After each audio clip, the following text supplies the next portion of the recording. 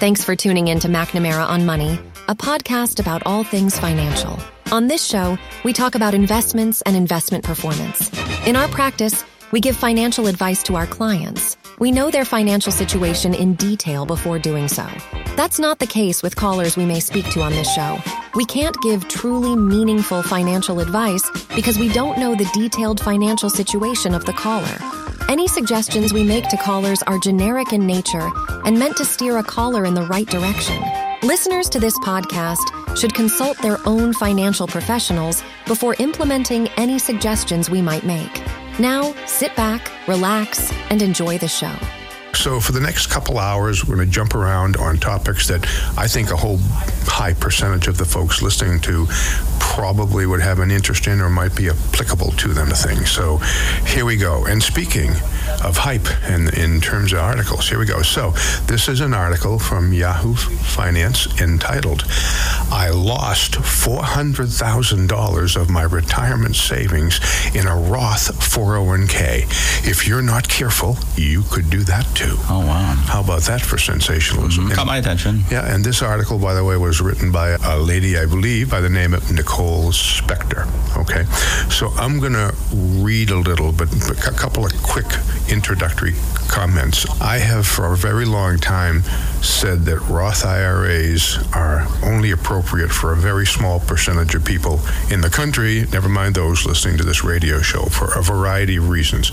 And this article got into some details that I never even thought about that bolstered my feelings about. That's kind of interesting. So I'm going to read a little bit and we'll comment on that. And I can't believe I didn't think about this. But anyway, so here's the deal. Okay, let me skip to the end. Okay, if you're in a high tax bracket now, and if you're going to be in a lower tax bracket in retirement, okay, then it makes sense to do a Roth IRA. I'm sorry, I apologize. Other way around. See, strike that. Reverse it. If you're in a low tax bracket now, okay, you're probably going to be in a lower tax bracket in retirement. If you're in a high tax bracket now, you may well be in the same tax bracket. But anyway, okay, the point of the article, which I never thought about, is that, okay, on the current, whether you choose to defer your money in a regular 401k or IRA, or whether you choose to do a Roth, which basically you're paying with after-tax dollars, okay, we're always talking about the marginal tax bracket, not the effective tax rate. Okay, and so let me read, and I'll cite some numbers here. And it's tough to do numbers on the radio, so I'm going to keep it simple. But anyway, excuse me, finance and retirement planning experts are usually quick to recommend one set money aside in a Roth account. And it looks like the vast majority of Americans agree with them. A new survey hosted by Derek Saul, a personal finance expert. I got to figure out where you get that title. Okay, and the founder. I think you mail something into somewhere. Pay him $10? Maybe. Yeah, okay, something like that. Anyway, personal finance expert and the founder of Life and My Finances found that 92% of Americans think they should be investing in a Roth IRA. Sal, I think it's S-A-L, that how you'd say it, Saul, I'm not sure. I don't know. Sal wasn't surprised by just how many people are of the belief that Roths are a financial must-have, okay? I estimated that 95% of people would say they should invest in a Roth. I wasn't too far off. It was 92%. Okay, but why? Why did I think the percentage would be so high? Simple. It's what I've heard all my life from every smart investor, from every influencer. Even Dave Ramsey himself, a popular financial talk radio show, tells his millions of listeners to invest in a Roth. It's tax-free growth, they say. You'll have a tax-free money account in retirement. It's another common one, and taxes will likely go up in the future, so it's smart to invest in the Roth IRA. Okay, so, if you can avoid taxes, okay, if you can take a tax deduction at 22 and pay taxes later at 10, you made out on the deal. If you deducted it at 10 and saved at 22 later, you didn't make out on the deal. And I've always said that in retirement, most people are going to be in a lower tax bracket. So if that's the case, for most people, okay, it makes sense to take a deduction now, okay, by having that Roth, the 401k regular, and then just pay taxes at a lower rate later. Okay, let's see. All right, so here we have the okay, here we go. So the root of the problem, as Saul sees it, is that people assume that if they're paying 22% on the money that's going toward a Roth today, they'll likely owe at least 22% on tax on other income in retirement. But that's perhaps not how it will pan out. Okay, so here's the numbers, and that's pretty interesting. You are way more likely to have a lower income in retirement than you have today, so you will likely be in a lower tax bracket in the future. You can see this from current retirees. Instead of earning a household income of $70,784, which is the median household income in this country, so we're talking about like regular folks, okay, they're just earning, the median income, they're earning just $47,620. After the standard deduction, they only owe $1,992 in taxes, which is a 4.2% effective tax rate. People are just thinking about it. At the end, you get taxed on the highest rate. Right. So if you're in the middle of America with a $70,000 income, by the way, you're in a 4% tax bracket when you take the tax and divide it by your gross income. That's your average, average rate of tax. Yeah, the average rate of tax. And that's just federal, right? Yeah, so it's just federal, and never mind state, given the circumstances. So I never thought about that before. You folks, there's a dollar amount where you hit the 22% bracket, and maybe you're at the high end of that. Maybe you're way by that and up to the next bracket, but my point is that if you think about what's my effective tax rate, they basically paid taxes on 22 or 23, but saved. Your tax is $1,900, your $2,000. So if you look at what you really, forget your marginal bracket, because only some dollars get taxed at that way. So it had nothing to do with the end. It was at the beginning, You might be $4 into the 22% bracket on your income tax return and say, I need a Roth IRA. If you blend out, some people pay taxes at nothing. We have the standard deduction. Some people, and then everybody pays, I think it's 10%, then 12%. I forget what the rates are. But the first 10,000 is at zero. Yeah. It's 10%. Yeah, we have a blended tax rate. If you're in the 22% bracket, some of your dollars was zero, some of your dollars was 10, so it's a blended kind of a thing, which is called the effective tax rate. So if you're going to do the math about whether I should do a Roth or a deductible account right now, look at your blended or your effective average or effective average, and it's a whole lot lower than you think the 22. If you're $15 into the 22% land, by the way, I don't know what the math looks like if you were very close to the next bracket there. But the point is, if you look at effective tax rates, it's always lower, than the tax bracket you're looking at. So I've been bad-mouthing Roths for most people for a long time, and the math is so simple. I can't believe I didn't think about that, but it's just one of those things. You got a reaction about that? Or? Yeah, that makes sense to look at it that way. I think a lot of times you do focus on the high end and being like, oh gosh, I'm in that 22 or 24 or whatever bracket. Yep. And then you get fixated on that's what your money's being taxed at, but it really is just a small piece, or potentially a small piece. Yep. And you got to look at, and you got to do some more math. One other thing I was thinking about is, like with inflation and things like that perhaps somebody's expenses might start being more in retirement, and maybe they will have to start just on the other side. Might have to start taking money. I think my thought on Roths is that it's a good hedge. Like I never tell everybody to put all your money in a Roth. Yeah. I think it's a good idea to do a little bit of both. Yeah. Just because of that unknown about what the future tax code may do. Yeah, and I understand that. And so, folks, we're speaking generically here. That's good how it is, obviously. But yeah, so my take on those comments, which are, they work for some people, but for most people, okay, so if the government's going to raise taxes, who are they going to pick on? Retired folks in IRAs? Probably not. Probably not. Okay. How many clients are petrified in retirement for the government raise? Most of the time they go to do tax things, they pick on those wealthy folks who aren't retired, making tons of money, yada, yada, yada, and maybe a few retirees who are pretty well to get zapped. But think about that. That's just not how it is, basically. If you're going hunting, you go hunting where the ducks are, and the ducks are not retired folks in low-income brackets already, okay, they're probably just going to make those brackets so high for the higher earners, I think. So what's the moral of the story here? I think the moral of the story is that if you take a look at the tax, I think even the marginal rate, forget that. Look at your blended tax rate.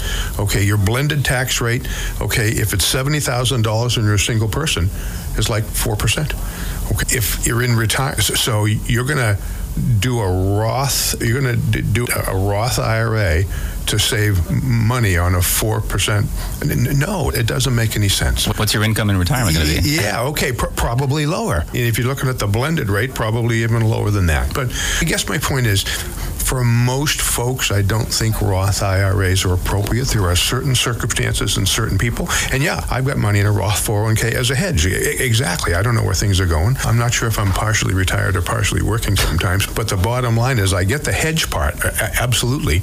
And probably the most common use that we have for Roths are folks who they're eating off their capital. You want to explain that for a minute? I'm doing a lot of talking here. So give an example of where it makes sense. We have a bunch of people who just retired and they're living on cash, for example. Okay. I guess I think where you're going, and just to step back, people over time often accumulate different pots of money. They might have retirement money, which is an IRA or a 401k, and that's typically pre-tax dollars that they put away before they paid any taxes on it, and then when they take it out, they're going to have to pay taxes. So that's your retirement pot. So that's your retirement money. Yeah. Then you have your cash in the bank, which a lot of times is just your safety net. That's your emergency money. So we don't count that for income. Yep. And then if you have and then maybe you have, like, I know your term is money in the middle. Money in the middle. Money in the middle. And that can be like a brokerage account. That can be in an individual's name or a couple's name, and that's dollars that you've already paid taxes on some of it. But there's some of, if you take some money out, you pay a little bit of taxes in the way of capital gains, perhaps. And so it's nice to have those different places to pull from, and then a Roth would be another example of just a different place to pull money from, so that when you're trying to figure out how much you need for income and where you're going to pull it from, you can try to massage where you are tax bracket wise if you're in a place where that becomes important. Think about it this way. If you retire and for the first year in retirement, you could just live off some other money, not in a retirement plan, not in your emergencies, what's your tax bracket? It's like zero. If you're going to have a year where your tax bracket is really low, then you can convert some of your... Why not take some money out? Why not take some money out at a lower rate? Because your tax bracket's going up the next year. But that's when you know it's going down, okay? And that's rare, but we sneak around those tax dodges all the time. People who do that. It's, like you said, it's a rare-ish circumstance where people have that flexibility where they don't need to take money out. But if they can, and try to beat the tax code a little bit. Why not? Why not? Perfectly legal. We have a caller. Let's go to Tom in Kingston. This must be the Tom. Good morning, Tom. How are you today? This is the Tom from Kingston. What's going on? Doing good. I'm a little confused now. Yep. My understanding of a Roth, if I put in X amount of money when I'm younger, in my 20s and 30s, and when it comes time that I want to withdraw money out of there at my retirement age, it's all tax-free. That's correct. Okay, so if I put in X amount of money at the end, I have $300,000 sitting in there. I could take it out, and I don't have to pay taxes on it? Okay, good. Versus, if you have a traditional IRA, you put the same amount of money in there. Stop right there. Not the same amount. Okay, with the traditional IRA, if you put $10,000 in there, it's $10,000. But by the way, the money you put in a Roth, you already paid taxes on. Correct. Okay, so if you're in the 30% bracket, okay, you're only putting a 70-cent dollar in your Roth, Tom. So it's a different race because you have 100-cent dollars in the, if you defer it growing, you only have 70-cent dollars going in a Roth. Okay, let me try it my way a little bit here. Okay. So I put in $10,000, and at the end of when I get to retirement, I have $100,000. Yep. When I start withdrawing that money, all that money is taxable. Yep. Is that correct? That is correct. And if I put it into a Roth instead and invested it and got the same amount of money, all that would have been tax-free. You would not get the same amount of money. You just started with $7,000. If we're using a $10,000 in a regular IRA, okay, then you have to put $7,000 in a Roth to be in the same place because it's after-tax money. Okay, so you only have $7,000 growing, not 10. Okay. Okay, but it really depends on your bracket now and your bracket later. And you truly believe that the retirees, like you and I, are not going to be taxed at a higher rate? Has it happened? Has it happened yet? No, but I've never seen the rate. I've never seen the $31 trillion in debt rate either. I had a mentor a long time ago in education, and his favorite phrase is, you go hunting where the ducks are. Okay, where are the ducks who pay taxes? They're not retired folks on median income in this country is $70,000. So a couple retired, maybe earning $70,000. Those aren't the ducks you go shooting for. You go shooting for the high earners, okay, who are working and making, well, rich folks. That definition's pretty fuzzy, but I can't. By the way, who votes more? People who are retired, Tom? Or not, okay? You got that right. Yeah, but politicians aren't going to mess with retired old gray folks in retirement because we mass and we vote and they're scared to death. So it has not happened yet. If they're going to raise taxes, and if you're in retirement, I think you're not going to be picked on unless you're a pretty wealthy retiree. And then, hey, I guess you get what you deserve depending on who you're talking to in the politics realm. Okay. I talked to the younger generations, teenagers into early 20s, still living at home with mommy and daddy, not paying rent. Yep. All that good stuff. I said, now's your time to start building that little nest egg and go ahead and start putting into a Roth. Yeah, by the way, so that's an exception, and thank you for bringing that up. Kurt? Yeah, and that was a good point, Tom, especially for a young kiddo that's maybe just starting and working part-time, and maybe if they're in a 0% tax bracket, now we're talking. Sure. Yeah. Now you can forget about Mike's comments, and now you are starting in the same place. Yep. Good. Goodbye. By the way, so Tom, that's a good example, but think about this. So we're having an academic discussion about young people who are just starting out in life, who are probably not in high tax brackets anyway, okay? Right. And so I understand that, okay? But here's a question. So if you're just starting out in life and you're not making a lot of money, how much money do you think you can save and put away in a Roth? In the real world? Not much. Those people are struggling, Tom. So we academically, yes. In the real world, I don't know what percentage of young people actually do that. That's all. Good point. Unless I understand a little bit better. I thought you were trying to say in the beginning that Roth is a bad investment. You're in different. So you're talking about the first amount of money you put in. Into a Roth. Yep. You're losing 30% or whatever it is. Tom, think about this. If you're a $70,000 income, your tax bill was $2,000. You want to do a Roth to save too, and it doesn't make any sense given the circumstances. Okay. All right, got to run. And John, have a good weekend. John from Marshfield, hang in, and we'll be right back. This is Mike McNamara. If you're looking for a financial advisor, start by asking him or her 3 questions. Number 1, are you a certified financial planner practitioner? Number 2, are you legally held to a fiduciary standard of care for your clients? And number 3, do you only give financial advice and not sell investment products? These are all simple yes-no questions. If he or she doesn't answer yes quickly and starts talking, that's a no, and it's time to move on to another advisor. I think we're back. Son of a gun already. We have a caller. Let's go to John in Marshfield. Good morning, John. How are you today? Really good. Hey, I really am glad to hear Mike make the point about traditional IRAs because it's really misunderstood. And I think that it takes an old timer like me or you to understand I'm not going to say government conspiracy here, by the way, but that's okay. Yeah, and I think you're a couple of years older too, Mike. But we're on the same boat here. Yep. To understand the power of compounding and deferral, don't let guesses about future tax rates convolute an obvious truth. Said. And here's the thing, Mike, to rephrase what you've been trying to say, and I think people don't understand, is imagine you've got, after you figure your costs and expenses of living, let's say you can put aside $7,000 extra, right? Okay. If you do that in a Roth, you can get $7,000.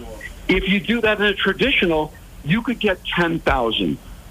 And the benefit of adding an extra 40% in your account, compounded over a lifetime, I don't even need to know. You're just wasting your time with future tax rates. Good tax point. me at 90%, I'm going to beat you. And I say this as someone who's lived this. My last contribution in an IRA was at age 43. And right now, I have an issue of trying to deal with very large tax bills because the account is so large. By the way, I'm going to touch on that after you hang up, by the way. Thank you for bringing that up. Absolutely. Go ahead.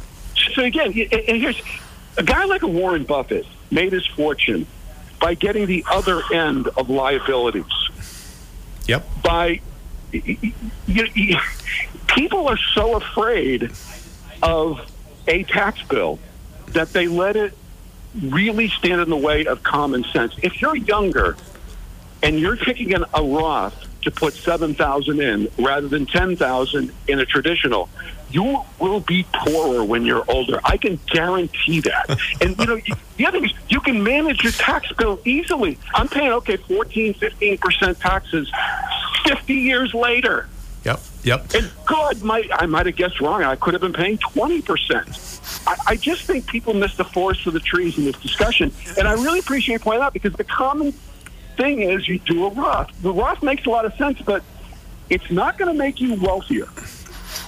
Yeah, if that matters. No, and you said that very well. I like to say, you got a 100-cent dollar in the deferred place and you got a 70-cent dollar. Don't tell me it's an even race, okay? But it really does depend on the bracket at the end. But by the way, so you brought up a time too. Yeah, and how much the time you have too. Exactly. Okay. So I don't have a problem with it. By the way, you mentioned this, and so I'll make some assumptions here. On occasion, again, Roths are for some people, but the percentage of people and the percentage of circumstances is weeny teeny compared to most people listening to this show. But anyway, so we do some fairly serious financial planning for most of the folks we work with, okay, and we get into some situations with some people who don't need all of the money that gets sent out of their retirement plans. I know that's a unique, it's not for us unique, but you sound like you might be one of them, okay? So if you have this humongous nest egg, okay, and all of a sudden you got to take out X amount of dollars because you're this old and whatever, okay, there may be more money coming out of there than you actually need to use, and it's called the government getting back at you given the circumstances. So, by the way, one of the things we do with some of the folks is we see that happening, okay, and sometimes we can sneak money out of an IRA even if they don't need it at a lower bracket, okay, and then shrink the size of that 401k pot down the line. So we do that fairly regularly. It's okay even if you don't need money. If you can take money out of a 401k at 15%, okay, and you're going to pay later at 22, why wouldn't you do it now given the circumstances? A, you'd beat the tax spread by doing that right now, and B, your nest egg is a bit smaller because you did that, and maybe that overage is a little bit less given the circumstance. But what percentage of people in America are exposed to that? It's probably not a high percentage. Relatively small. Yeah. I mean, okay. John, you made some great points. Everything else you want to say or bring up? Yeah, no, that makes a lot of sense. But the thing is, your ability to manage that tax bill can't be underestimated. You just mentioned one example. Like, I just basically, my income is determined by the IRMA brackets. I go up to within a couple $1,000s of wherever I'm going to get nailed by the government. And so I just do that. And the point is, other than required minimum distributions, which now hit like at 73, there's not a lot of required use of that money. You have a lot of flexibility. And even the RMDs are such a low percentage that it's not going to affect me at all. I just take out a certain amount every year up to X amount, and that's it. It's not as complicated as people think. And Agreed. The younger you are, the more what we're talking about. And the reason I see this, and I think Mike does, is we've seen what a generation of deferral does, and it really is vastly underestimated. Yeah, one other point. Okay, so if, John, I'll ask you for a guess. So you go to this cocktail party, bunch of friends and neighbors, know most of those figures. Okay, there's 20 people there. Okay, what percentage or how many of those 20 people do you think actually know their tax bracket and actually know how many real dollars they paid in federal and state taxes last year? Give me a guess.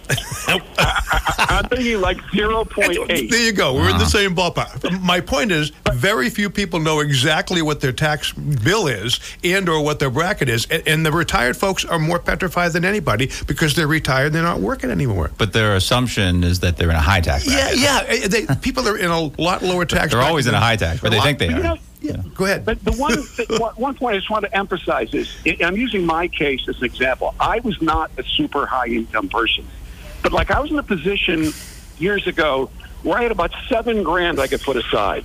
That $7,000 bought me $10,000 of IRA. Yep. And if I did by the way, Roths weren't available then, but if I did a Roth, I would probably have half as much money as I do today. Yeah, there you go. That's interesting. And so I'm willing to be twice as wealthy and deal with the tax bill. I don't care what the tax bill is. Yeah. So, again, it's that generational compounding and deferral. Yeah. By the way, your phrase, you weren't in a super high income tax bracket. By the way, if you don't have a super high expense bracket, you can actually save money. So everything is relative given the circumstances. You're right. You don't have to be rich to save money. You just have to live within your means. It's unbelievable.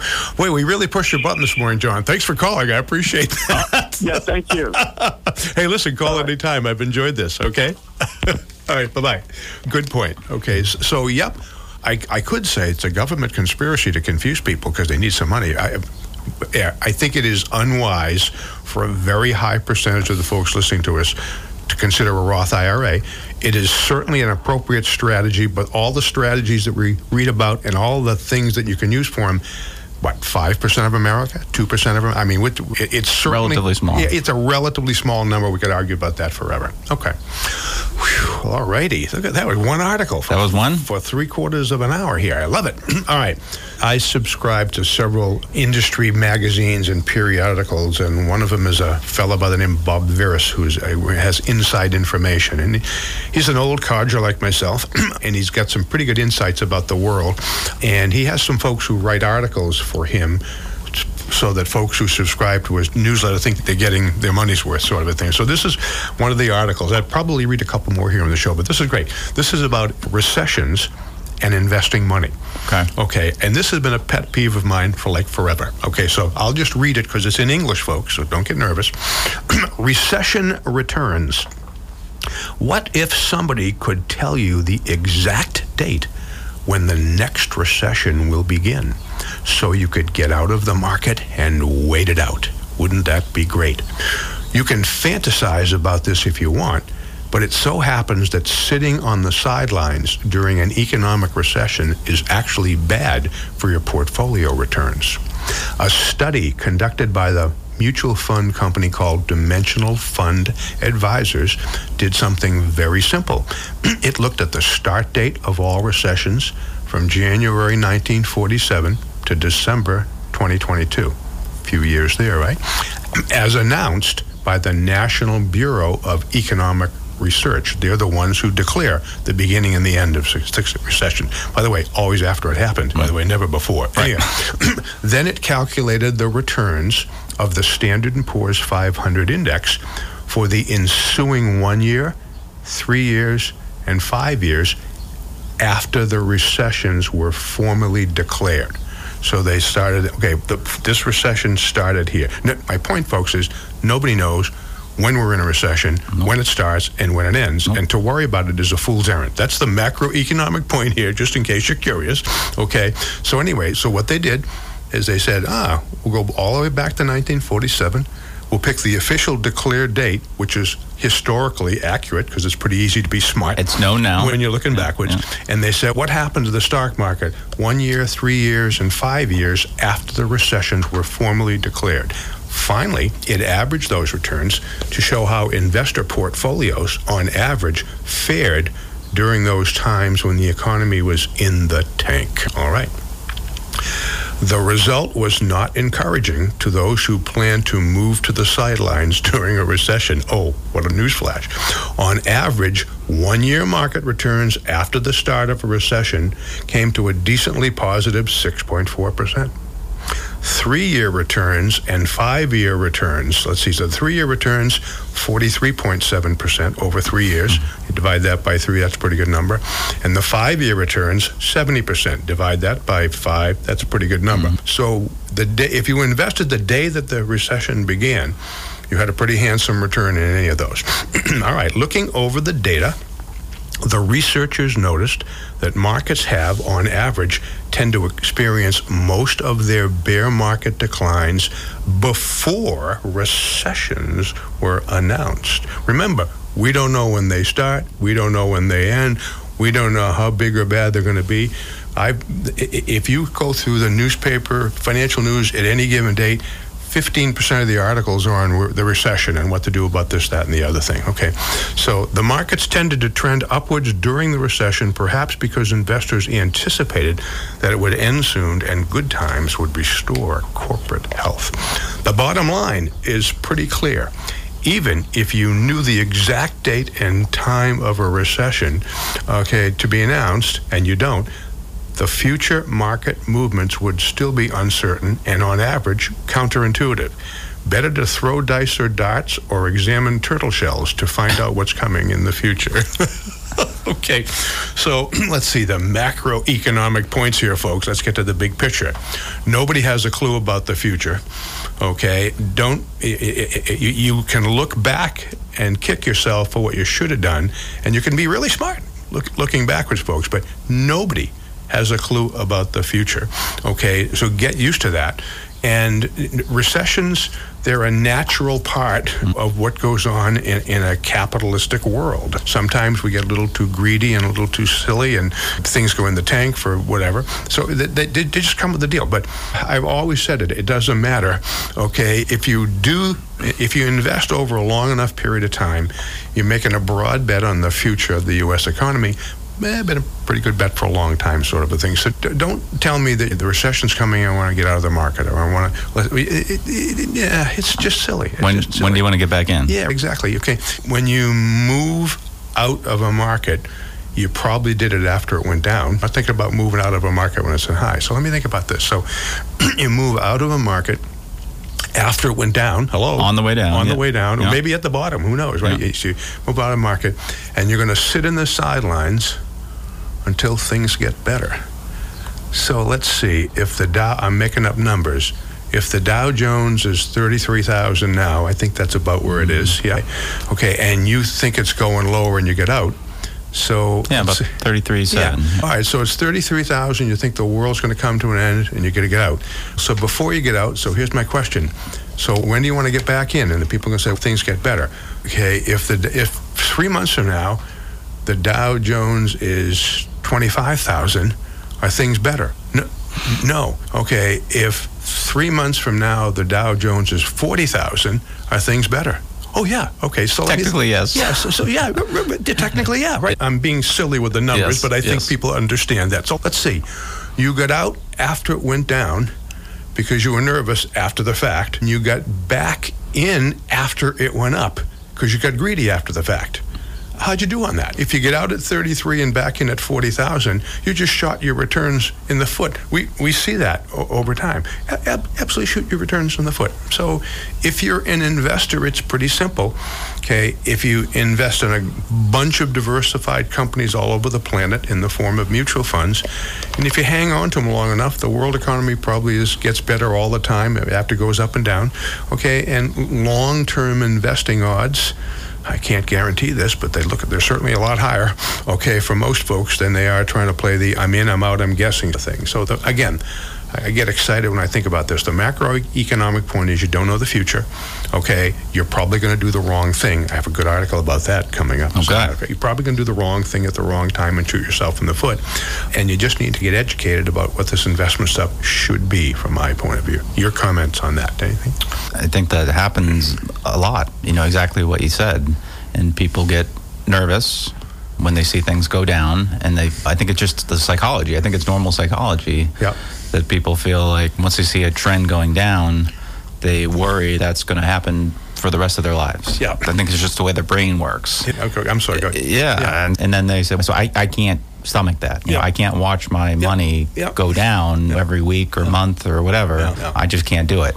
And I don't want to be part of that cycle or that market until it looks better. But all that means is selling low and buying high.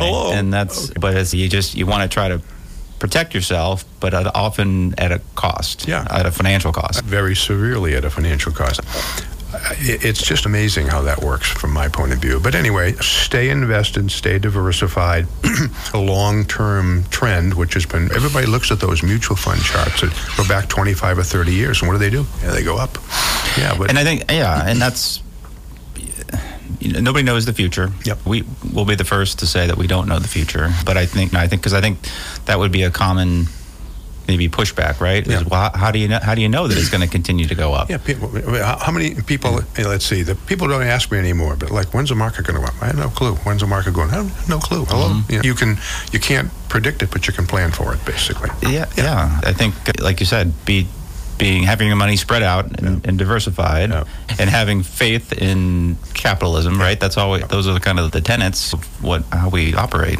Yeah. By the way, I'll leave this topic with one real life example. Okay, so are you getting ready for the fall of 2024? Are you bracing? Am I? Yeah.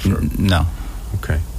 So let's see. There's a presidential election going on. Yeah. Okay, that ends in November. I know we'll talk about it, but it will be meaningless in the end. Yeah, but how many? Okay, folks, we have pretty well trained and educated folks we work with because we made it a point to do. But I got probably 8 or 10 calls the last election, people jumping off a cliff because the world was going to come to an end, or the election before that, sort of a thing. And so a very good example of looking into the future and predicting stuff that you don't know about.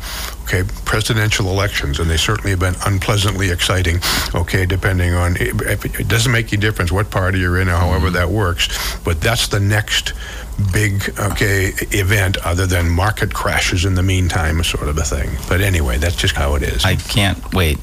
Okay, yeah, I hear you. Okay, so it's not much of a big deal from our point of view, but there's a whole lot of people that are concerned about it. Sure. All right. Okay, let's see. Should I do a longie or should I do a shorty? Yeah, I think I got time for a longie. We'll see how it goes. About 8 minutes. Okay, all right. So, again, there's a fella named Dave Ramsey who's a financial guru. Okay, I'm going to put the word expert on my business card. What do you think? I think I can get away with that. I'm not sure how that works. I know it's anyway. As long as you put some disclosures, that's fine. Yeah. Okay.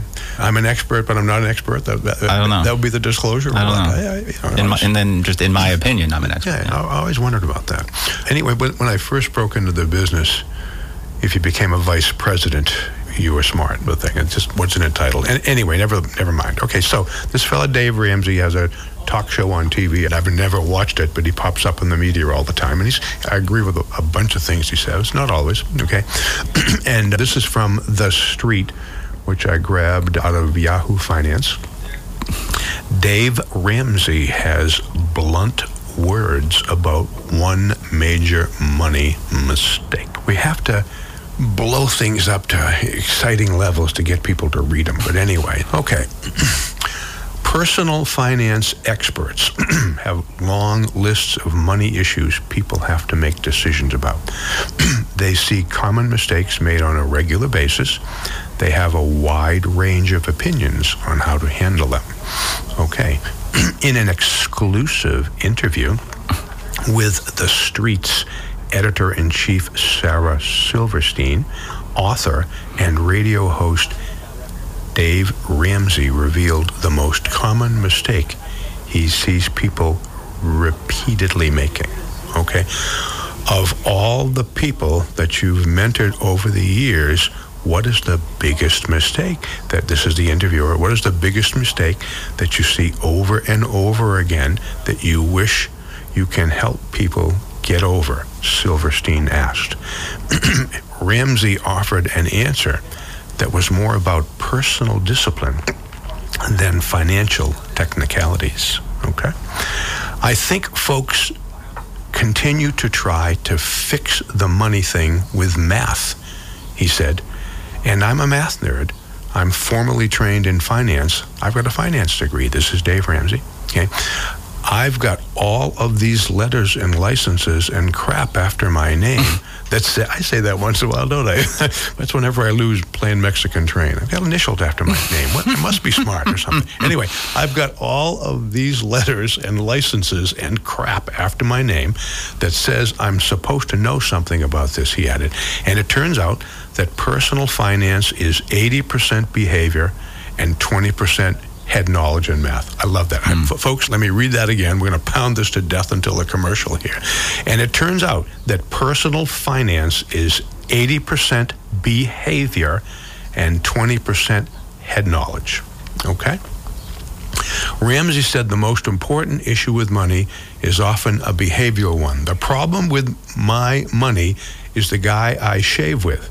I can get this guy in the mirror to be, if I can get this guy in the mirror to behave, he can be skinny and rich, he said, but he's got issues and it's a problem. And once people get that idea that you can't fix this with math, you can't fix it with get rich quick, you can't fix it with a secret. Okay, that's like what's the word I'm looking for? Like an event, or it's a big emotional time. Like an epiphany? Epiphany, thank you, thank you. Okay, so let me say this, and once people get that idea that you can't fix this with math, you can't fix it with get rich quick, and you can't fix it with a secret, they have an epiphany. Thank you very much. Ramsey transitioned into talking about how important it is to create and live within a budget.